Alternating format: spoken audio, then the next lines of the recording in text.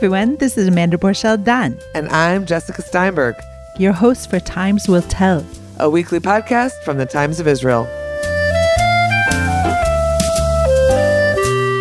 Hi, and welcome to this week's Times Will Tell. It's Jessica Steinberg, and I'm here this week at OCD, recently named Israel's best restaurant at the Israel Kitchen Awards.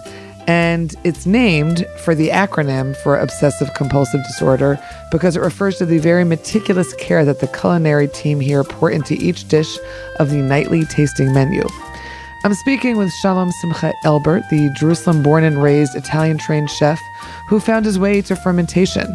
He's now the head of R&D at the Jaffa-based OCD, which prides itself on being a zero-waste restaurant led by Chef Raz Rahav.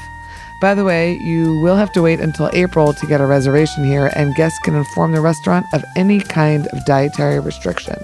So note that for yourselves. Okay, so I am here, top of the morning, with Shalom Simcha at OCD. No one else is here. Correct. And we are sitting around the bar, the empty bar seating at OCD, and we're going to talk a little bit about how you came to this role that you have of head of R&D. I know that you mentioned to me beforehand that you found your way when you were 15 years old and fried a batch of schnitzel for yourself and for your classmates. Tell us a little bit about what was happening at that point in your life. So good morning. So basically I was at high school. I was studying in a dorm. And for Saturday, I was there for Shabbat, and the food was terrible. So I decided to try making schnitzel. It was the most basic thing that I knew how to make, and I thought that it was a good idea. And it was the first time in my life that I had something that was reciprocatory, that I got a good feedback in. And it was something that people wanted something from me that I had to give. And it clicked within that time period how powerful food can be. That it brings people around the table, that it's more than just a physical feeding, but an actual understanding about what a strong sociological tool food can be. Mm-hmm. And then from there, it just never stopped. Right, but you were only 15. I was 15. You had a while to go before you could. I don't know. Yeah. Did you break out early from? No. So actually, not at all. But it fascinated me. From that time, I started reading books and watching TV shows and reading magazines and cookbooks. And I was eating kosher at the time, so I was also still fascinated about food that wasn't kosher. Out there, yeah. Right. And I was in an internal dilemma of how I was going to do it and what was going to be. And I was not the first person to deal with that issue. I'm sure. And I was actually talking to my rabbi a lot, Rav Steinsaltz, and he told me always that that's the challenge. That would be my challenge in life. Obviously I chose not to take it as a challenge, but that's also part of why I've left being religious, was because I felt that it was holding me back. And it was just something that led me throughout all of high school. I wouldn't learn. I would read books, cookbooks. I wouldn't go to class, and I would just try and cook for my friends and try new things. What did trying new things mean at that point in your life? I mean, it wasn't anything sophisticated, obviously. No, but what was it? But I mean, if you take in the morning you eat a grilled cheese, then starting to make it a little bit more finesse and a little bit more fine, and then using different breads and different sauces and different cheeses and learning about it. And I was very, very, everything was self-taught. So it wasn't anything that gourmet, and I'm laughing looking back at it now. Sure. I can imagine that white bread that you were using for the most part. Of course. But then, suddenly you go into sourdough and you're like, wait, what is sourdough? And then you learn about bread, and that's actually where I started fermentation with. It was bread. Yeah, that makes sense. Bread was the first thing that I fermented. You were fermenting in your high school dorm? That wasn't in high school. That was after high school. Before I went into the army. I started making bread, sourdough, and it just fascinated me. And this is before the craze that has happened in the last bunch of years. Exactly. Which actually I wrote my thesis about. I wrote my thesis about why people start baking during times of crisis and why during COVID sourdough took such an uprise. Oh, okay. I want to hear more about that. Of course. Yeah. Okay. Wait. Well, let's stick with the timeline for the moment. Okay, but then you did the army. You went to the army. Went to the military. I had nothing to do with food there, even though in the middle I was thinking about going and trying to be a cook for a base. In the army. Yeah, for an army base. Also just to learn logistics, because I think people don't understand the importance about how much logistics goes into restaurants and cooking. And that was at the time I wanted to be a chef. I wanted to be a cook. And I wanted to learn what it was like to feed 5,000 people a day. Which the Army offers that opportunity. Yeah. And But did that happen? It didn't work out, which was a shame because I think there's a lot to learn. It doesn't matter the food that was actually, obviously it's important that it tastes good and that it's healthy and et cetera, et cetera. But I think the logistics behind it are incredible. And it's really something that as somebody who wanted to open a restaurant at the time, really wanted to learn and study about. I got out of the Army and then I went traveling, very food oriented. I went from the Galapagos Islands all the way up to California. I had a little Kube business where I funded actually my trip with Impressive. that. Yeah. We would sell Kube in Jerusalem and it was just a lot of fun. And then I realized that kitchens are just a little bit too small in the impact that they can have.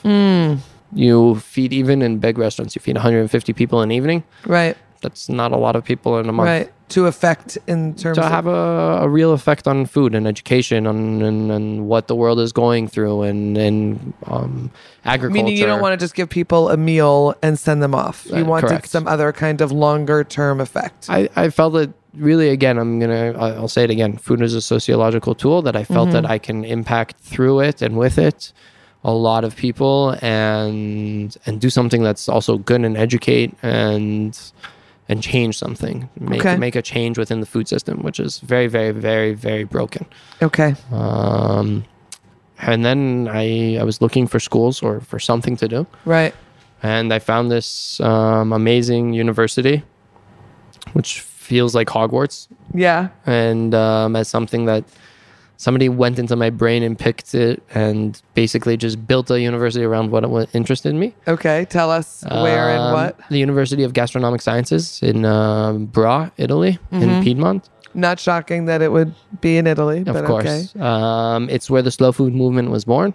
And the founder of slow food also founded the university, Carlo Petrini. Okay. How's your Italian?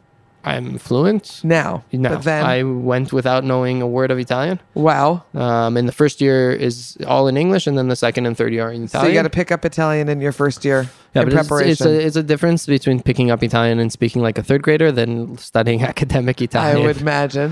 Which was probably the biggest challenge, but also one of the biggest gifts. Is there sort of like an ulpan for studying Italian? You have 6 months of Intensive. classes. No, not intensive. No. Once a week.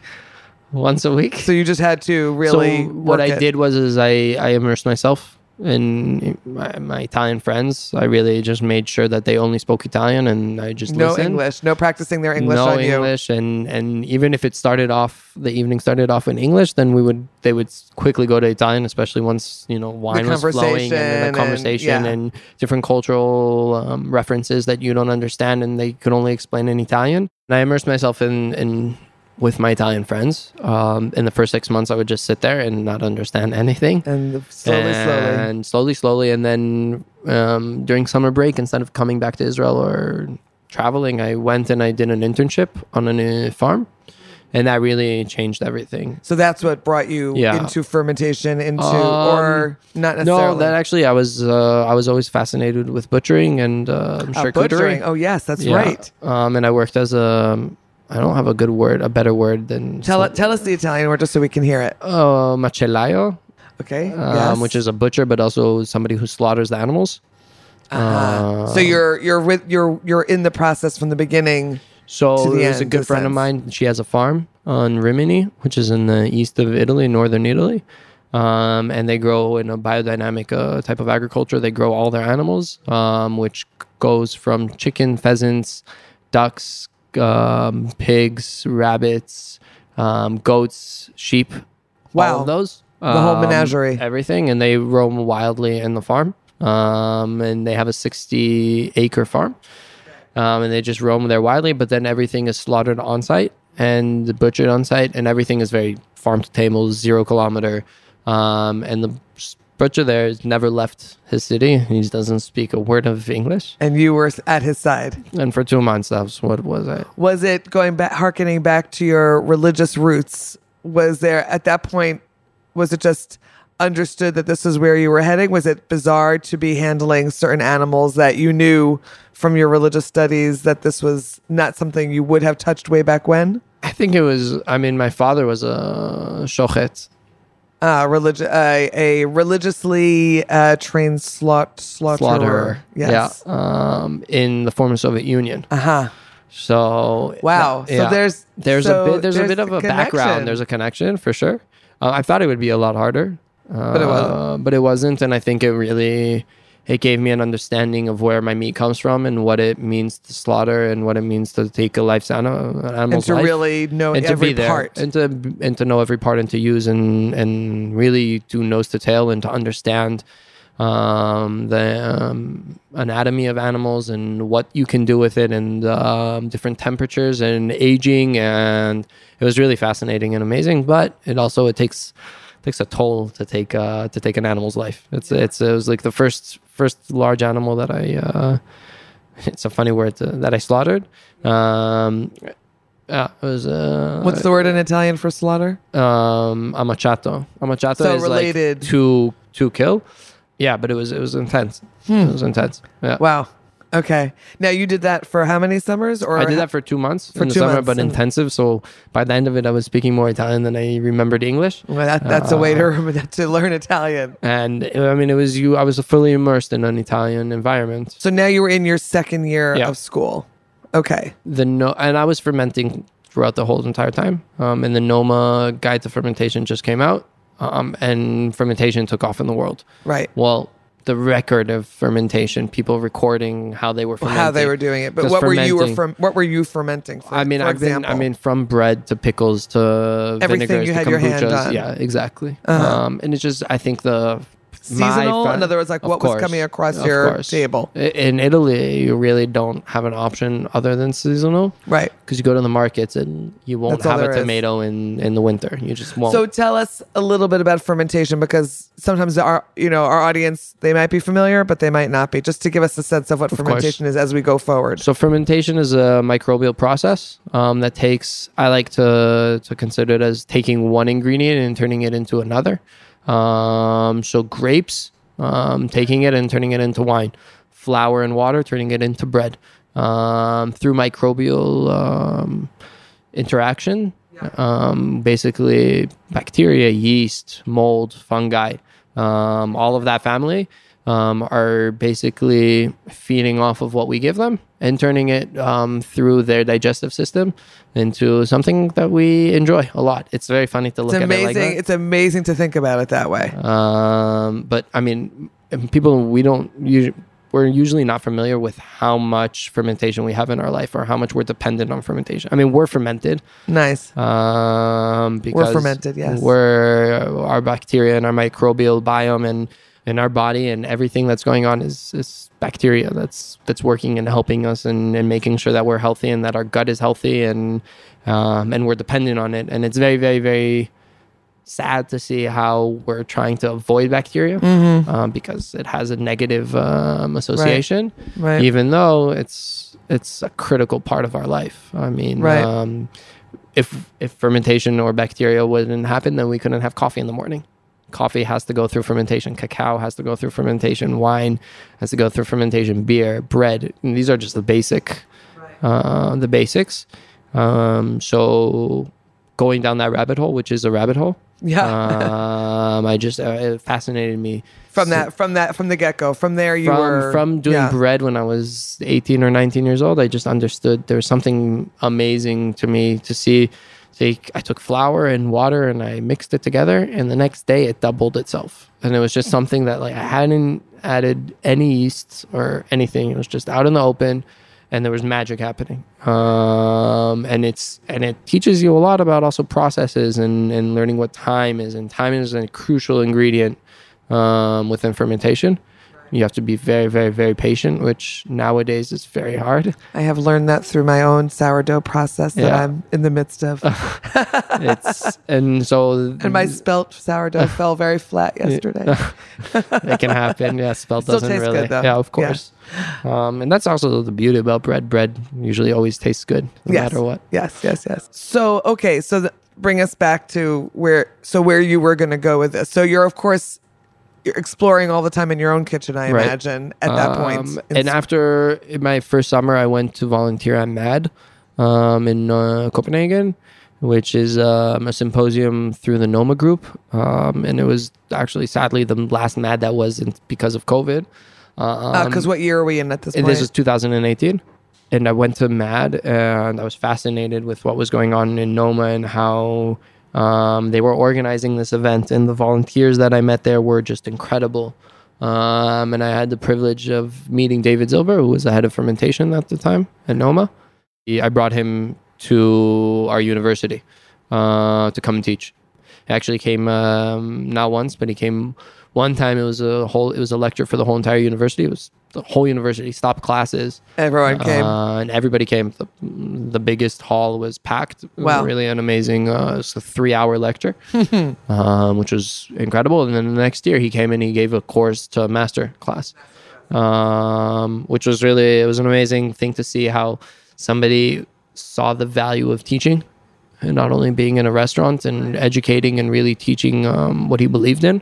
Where did that put you then? What? I was always fascinated. I really wanted to go work for David. David he's really is a genius. He's somebody that I find fascinating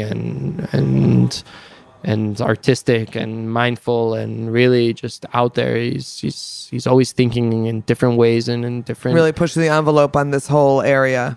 For sure. And he always outspoke also being better in the kitchen and why kitchens are flawed and what's going on and how he wanted to be better and how he thought the system could be better. And I was not planning on coming back to Israel. I was planning on going to Copenhagen and staying there for at least a few years. And Right. I see. And the pandemic really interrupted that. and then I came here for a visit to Israel. Came to visit the friends and family.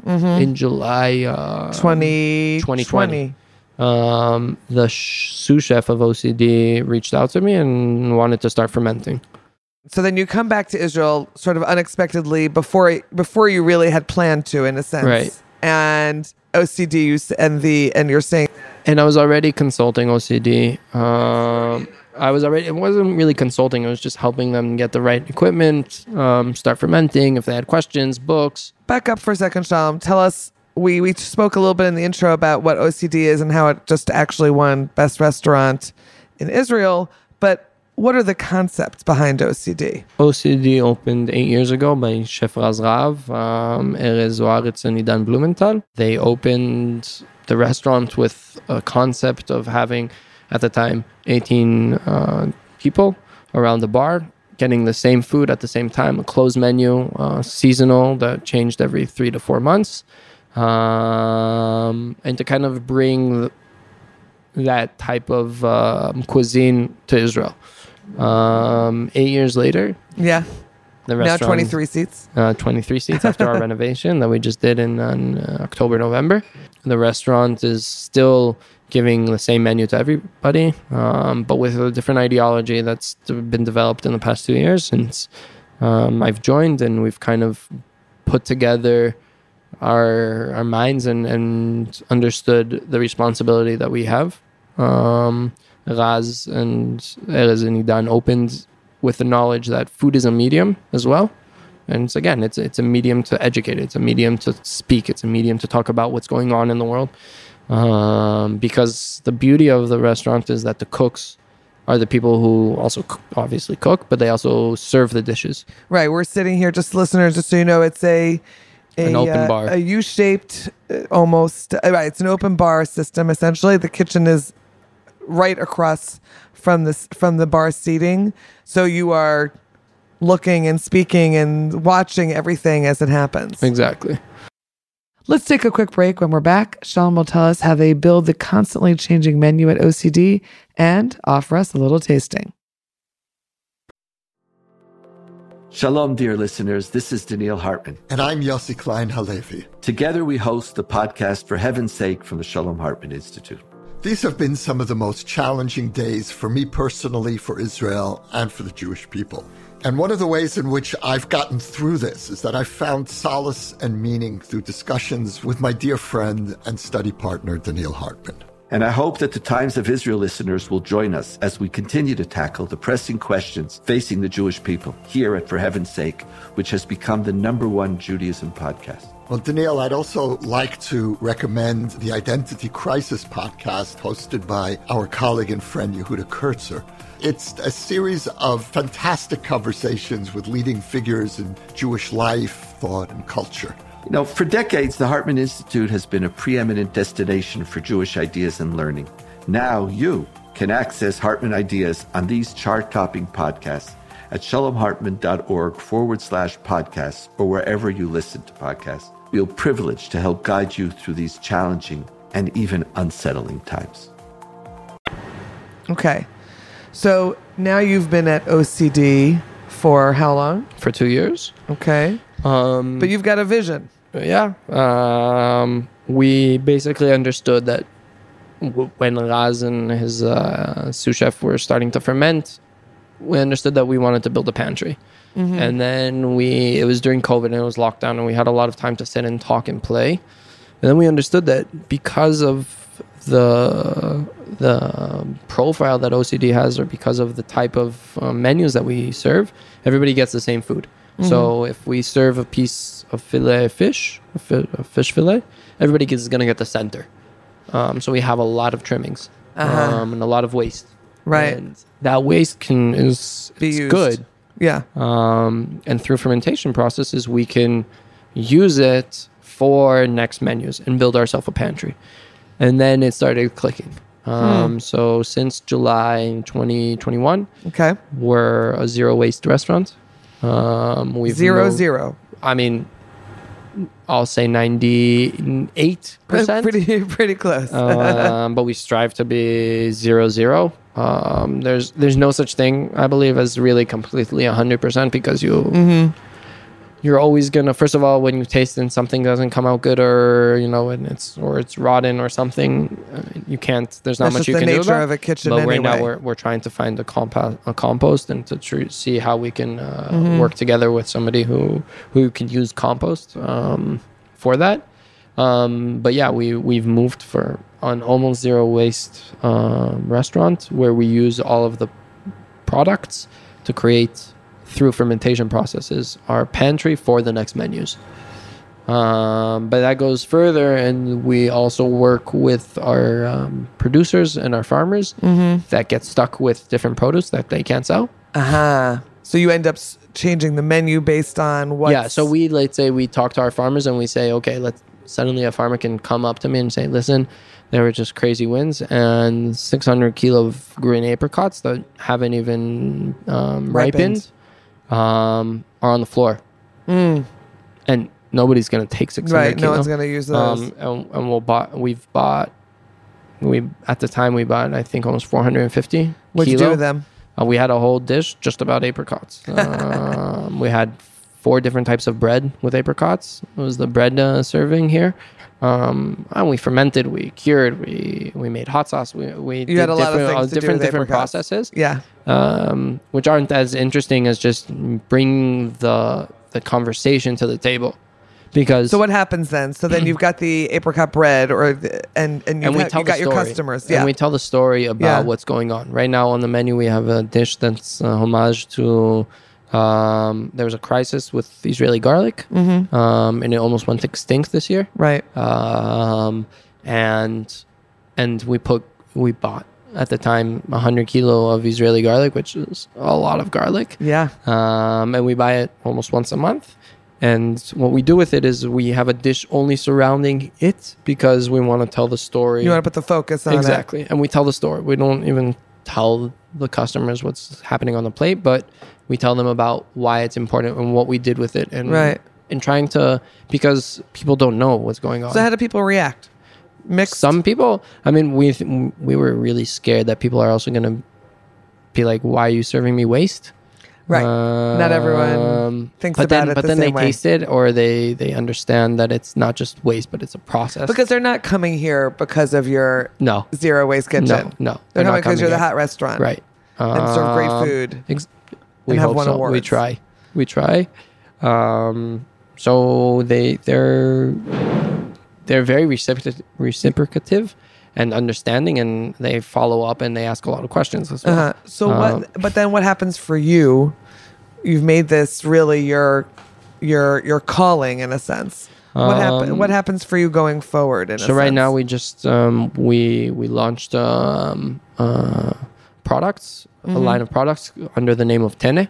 Tene means basket in right. There's Hebrew. a farm, the Tene farm. It's a very common name. Yeah. So basically, it's a basket or a pantry that we believe that these products can also or should be in people's homes. To make them better cooks without having to change what they're doing. So bringing OCD to people's homes. right. So let's say if you're cooking bolognese, ragu at home, and you're doing the same exact thing, but if you add a spoonful of our miso, it's going to change and make it even better. Richer, deeper. Deeper, more umami. You're going to caramelize it more. You're going to have everything. Or if you're going to use our soy sauce and you taste it versus Right. store-bought soy sauce, you're going to taste the difference and you're not going to want to use store-bought soy sauce. Is there anything specifically Israeli or Tel Avivi about OCD and about what you're doing? Yes. So the apricots fell. They didn't get enough. The wind brought them down onto the floor of the orchard, and you used them. But I'm wondering, do you see anything Israeli, or is this essentially just a global movement that you are bringing to this particular spot? It's a good question. I think it's happening in the world, and I think in Israel, it's up and coming. I believe that this is the next trend in the food world. I see cooks in restaurants, and first of all, I'm going to be completely honest. Talking about our pocket, restaurateurs and restaurants, every gram of every product is important. And we feel it, and we're privileged enough to know how many customers are going to come and to order the exact amount. But what happens if you're a restaurant that you order for 80 people in the evening And you don't and serve. 30 people only come? Right. So I think that's going to be the next trend. I don't Just in terms of the bottom line, just in terms of revenue. I think people see it from the bottom line, and then they understand the value that it also has. Okay. Which, in my opinion, is just as important. I don't think that it's something that Israeli yet. I don't see. It might just be in terms of what the produce is. Right. Right. I mean, we're making it Israeli because we're here in Israel. And Sure. We believe that we can really have an effect and bring it also to the world. To the world. Yeah. But we're trying to educate. Yeah. If that's not if that's not too big of a word. And yeah, I think we see where the world is going to, and sustainability is running Right. a lot of companies and a lot of restaurants, and we understand the importance of it. So now we're in the kitchen. Yep. And Shalom has 369 little, very delectable looking ceramic bowls with things that are in them, and he's going to tell us what they are. So this is just a little bit of what the process is that we do here. 8 out of 9 of these products are from waste. The 9th one is just. Am I supposed to something guess? Which no. Yeah, you can guess. Finish your thought. The 9th one is just something that people love and really, really adore. So it's also one of the products that we sell. Okay. But all of these products are on the menu. No. Oh, It's on the menu, but that's not the product. That's not the product. Okay. I'll go around. Yeah. So this is what we call it's magic powder. So it's different. After we strain our soy sauces and our garums and our different vegetables the trimmings, we dehydrate it and we dry it out. Wow. And basically, it's a umami powder. This is vinegar made out of celery. So we had. It has a really green. It has the greenish tint. So last year we had a dish where we only used the leaves, and we had 9 kilos a day of celery. So the stalks. Just the stalks, and we had nothing to do with them. Right. And that's a balance about also because part Meaning of my you job, weren't going to say I'm going to make something with the stalks. in the restaurant. Yeah. Yes, in the restaurant. For the menu. Got Yeah. it. I mean, that's also closing the loop. Part of my job here is also designing the menus. Part of R&D with Raz. So I also know when I build a dish, I know what's gonna be at the end of it and the waste and what I can start making for the next menu. So when we plan, I'm planning a year ahead. Wow.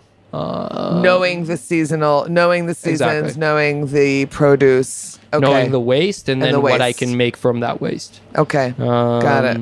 So this is celery vinegar. Okay. This is we use a lot of limes and lemons in our restaurant. Obviously, after we grate them and we juice them, all the peels that usually been thrown away, we blacken them like black garlic. Okay. This is a This is a dehydrator. So we keep it at 60 degrees. Okay. And basically, it's become black lime, black lemon. So Right. it's like Persian I say lemon. like Persian lime. Okay. But Lemon. it's made out of lime, and we had a dish Smelling over it. so you can really smell it. It smells like Sprite. It smells like Sprite. It does. It has this very dark brownish tint to it. And it's one of the most amazing ingredients that we've created here. Okay. When we opened our bakery last year, we had a lot of tests, and we had a lot of bread that wasn't good enough. Okay. We were testing Your the oven breads, out right. and the correct recipe, and so we made a bread miso, which is now being baked back into the bread. Wow. So closing the loop. I'm just saying it's a very It's very, very dark. very and- dark brown, yeah. also very rich looking. This is 9 months old miso, and it's closing the loop. So like we didn't throw away any bread. So you're saying crust of bread The whole entire bread. The whole bread. The whole bread. is then made into this And miso. made into miso, yeah. Wow. So we don't throw anything. Because miso, of course, is miso fermented. is a fermented paste Paste. that comes from Japan. Right. Basically, it's usually made out of soybeans or chickpeas. But why not make it out of bread? So that's what really has been going on in the past years in using the ancient techniques into modern cuisine and understanding that there are no limits and that you can do whatever you want. Clearly. So we have it on. We had it in our menu last menu in the summer. We had a dessert made out of bread miso. So a dessert only made out of bread and bread miso. So it was a soy sauce that was made out of. It's not a soy sauce. It's a soy it's a process of making soy sauce, but only with bread. right. So there's no soy in it, so it's not soy sauce, Right. but it's a bread But sauce. Got it. And bread miso. But it's soy-like sauce. Exactly. It tastes like soy sauce, the Right. deep But it deep just has no color, soy. but there's no soy in it. Fascinating. This is actually This looks like, I'm saying, it looks like a chili-ish sauce. so this But is what a soy it? sauce made out of dates. Soy sauce made out of dates, but more orangey in tone. Yeah, it's because it's actually pretty young. It's only a month old. So it'll get a little darker as Yeah, it ages. Exactly. The Okay. longer it ages, basically what happens is very, very, very, very slowly over time it caramelizes. So if what happens when we put a hot pan and we take meat and we put it on a hot pan, Right. caramelizes very quickly because Right. it's high temperature and very quick. Okay. What we're doing here is very low temperature but very slow. So it just takes a lot longer, but it's gonna But then your flavors are richer, I imagine. yes. Often. Often. Okay. This is we have on the menu right now almond milk that we cook we cook fish in the almond milk, and then Okay. we have a lot of leftovers of almonds. And with the garlic that I was telling you about Right. before, we made an almond garlic miso, which is like a scoldelia. Wow. And it's I would say it's like a burnt umber in color and shade. So it's also a paste. chunkier looking. It's a chunky because like we just use the almonds, it's the and almonds. I usually grind it up afterwards. Wow. About Now this looks like soy sauce. so it's actually not. It's Then it a gastrique, which is a sauce made out of vinegar and caramel. Okay. This is a blackberry vinegar. Right, because it is very deep, Very, very deep. deep wine color, really. Yeah. And thicker than soy sauce. Yes. And this is olive oil jam, which I was telling you about, which is not made out of waste. It's beautiful. Looks like an egg yolk. Yeah. People love it. It's quite delicious. Yeah. And here's Raz. Hi. Shalom. Nemod. Want to say hi to us? Hi. And this is our soy sauce. That is your soy sauce, which is golden in color. Yes, because it's made out of buckwheat. Because both Raz and I, we come from Eastern European background. Kasha popcorn. Exactly. I just wrote about that. Right. Okay. So we made it out of buckwheat and freaky.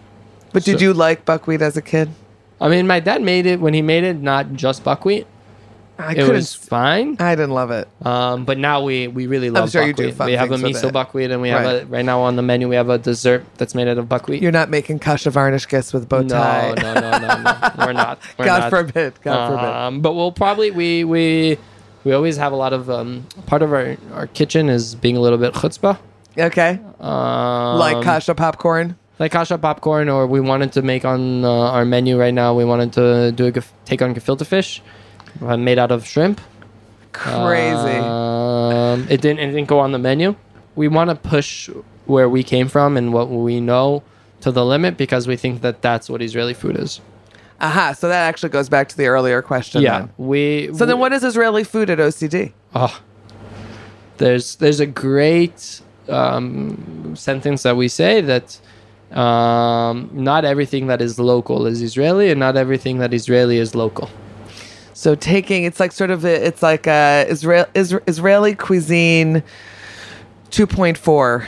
I don't know something. because I think it's all still in the making. It still doesn't have a shape yet. And we're also learning what we No, but if you're thinking about making gefilte fish out of shrimp, or if you're, we're trying to have no limits, right? But we're also seeing that if both of us grew in Israel, and Raz's grandmother lived in Israel, and his mother lived in Israel, and your dad was my Russian. dad is Russian, but we both had kasha or buckwheat in Israel.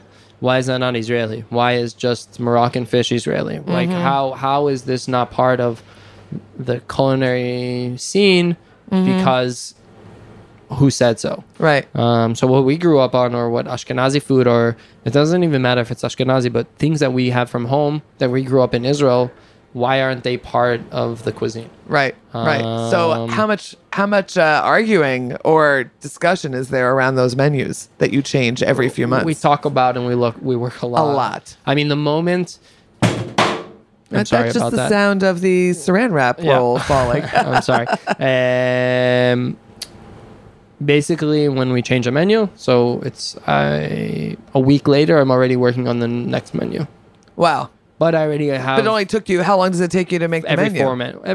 It takes 4 months to create a menu. So it does take 4 months. It takes 4 months, but you also start a year ago because I know that next year I'm going to have this miso paste. Yeah, the almond garlic. Exactly. Miso. That it's going to be ready. To put into the dishes for that menu. Even though it's on the menu as well now, but in a different shape. But yeah, and form. And it takes a lot of time, and because of my job that we were trying to push Tene to be in the forefront, right?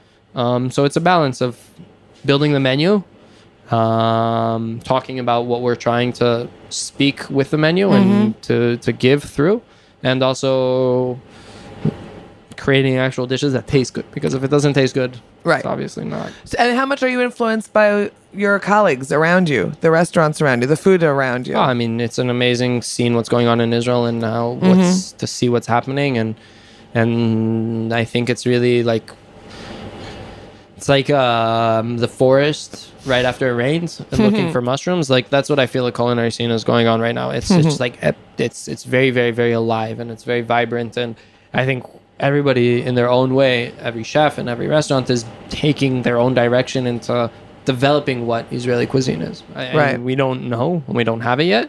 I feel like it's not a full, we can't say this is Israeli cuisine yet, because also 75 years is not that long. Very, very, very, very, very when young. You come from Italy. Yeah, I mean, like, and I think that's the beauty also. Like, if I would be in Italy right now, my possibility of changing the culture would be zero, because it's been there for so long. It's been there for years, and who am I to ever come and talk about what you're doing type of here? Pasta? Yeah, who am I? But what about this? But this the is something fermentation is a way that, like we have the possibility to create what Israeli cuisine is, or try to recreate what Israeli cuisine is, and doing it in also a way that's responsible and giving added value to cooks, to farmers, to people. So it's and here we just got our fish for the day. Heads and tails. So we have and what's in the middle? Exactly.